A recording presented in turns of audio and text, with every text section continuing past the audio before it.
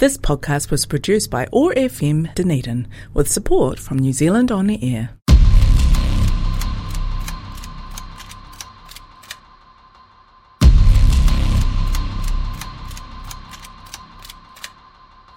Tagata tautai ole I tū I saute. Kau wholau o I saute. Dauni whakandro ni deva. Nā kai whakatere o te tonga. Navigators of the South. It is written in history that the greatest explorers of the world were founded on the conquest and discovery through bravery. Like stories such as the Vikings and Columbus, of men navigating into the vast ocean to discover new lands. Europeans looked upon the ocean as a meaningful world, yet only the bravest were able to venture the seas. It was described as a sea so vast, the human minds can barely grasp it. But left out from the history of navigators that have voyaged across huge distance to establish large colonies of people are our people, the ancient Polynesians.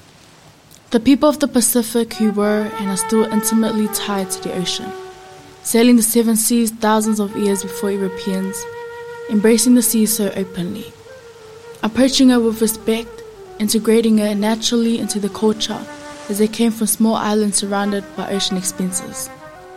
They are my ancestors whose nation covered more area than all the landmass of this world combined, an ongoing story which is still evolving to this day. I, like myself, Makeleta, my name which I go by, plays a huge part in my identity. My name was passed down to me from my late grandmother, which has been used by many strong independent women of Tongan heritage. This is another source of how we navigate, refinding and retracing back to the past. How we search through and find our long-lost blood, all from the origin of our names, which carries and holds many storyline, blood, sweat, and tears. Navigating the world by the simple titles of names is a factor of knowing our roots, in comparison to how our ancestors paved the way and migrated into different parts of the world by the signs of Mother Nature. Reasons for them to seek the unknown ocean may have been fleeing famine, war, or the simplicity of easing curiosity and the fun of exploration. In island culture, the double canoe and its navigator were vital to the survival of the people. If an island became overpopulated, navigators were sent out to sail uncharted seas to find undiscovered islands. For weeks they would live aboard boats made from wood and lashings of braided fiber. The ancient Polynesians navigated their canoes by the stars and other signs that came from the ocean and sky. Navigation was a precise science, a learned art that was passed on verbally from one navigator to another for countless generations. Traveling to small inhabited islands consisted of wayfinding techniques and passed down knowledge by oral tradition, most often in a song. It also includes the flight of birds, star positions, ocean currents and waves, air and sea patterns caused by islands, and the behavior of ocean animals. They relied heavily on constant observation and memorization, memorizing where they have sailed from in order to know where they were heading. The paths of stars and rhythms of the ocean guided them by night, and the color of sky and the sun, the shapes of clouds helped with their quest during the day. Astronavigation is the ancient modern practice of position fixing that enables a navigator to transition through a space without having to rely on estimated calculations to know their position. It uses sights or angular measurements taken between a number of things, like the sun, the moon, or a star, in order to locate one's position in the world. They would have to take stellar measurements of elevation using their fingers at times to determine the latitude. Each individual star has a specific path to the ancient wayfinder, depending on when they rise or set, in which they give a bearing of navigation. The latitudes of specific islands were memorized, employing the technique of sailing down the latitude to return to found islands or home. This resulted in the making of a star compass.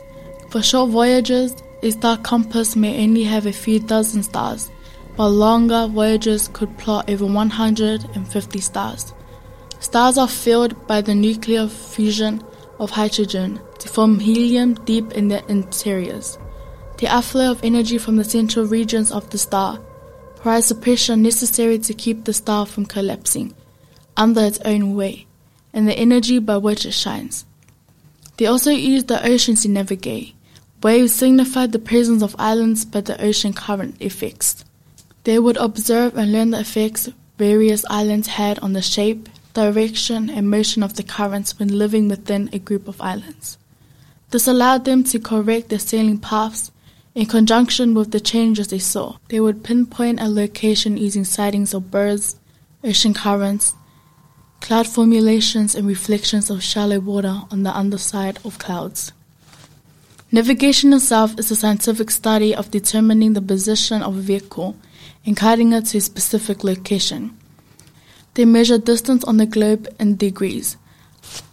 Understanding latitude is important in navigation, which is a north-south position measured from the Earth's equator. Navigation itself is a scientific study of determining the position of a vehicle and guiding it to a specific location. They measure distance on the globe in degrees, but understanding latitude is very important in navigation, which is the north-south position measured from the Earth's equator. The earliest navigational methods involved observing landmarks or watching the direction of the stars and sun. Few ancient sailors ventured out into the open sea. Instead, they ventured within the sight of land in order to navigate. When that was impossible, ancient sailors watched constellations to mark their position. The physical environment has continued to apply a marked influence on Polynesian culture. They were able to use the art of navigation, using the knowledge of science as a way of seeking the world around them.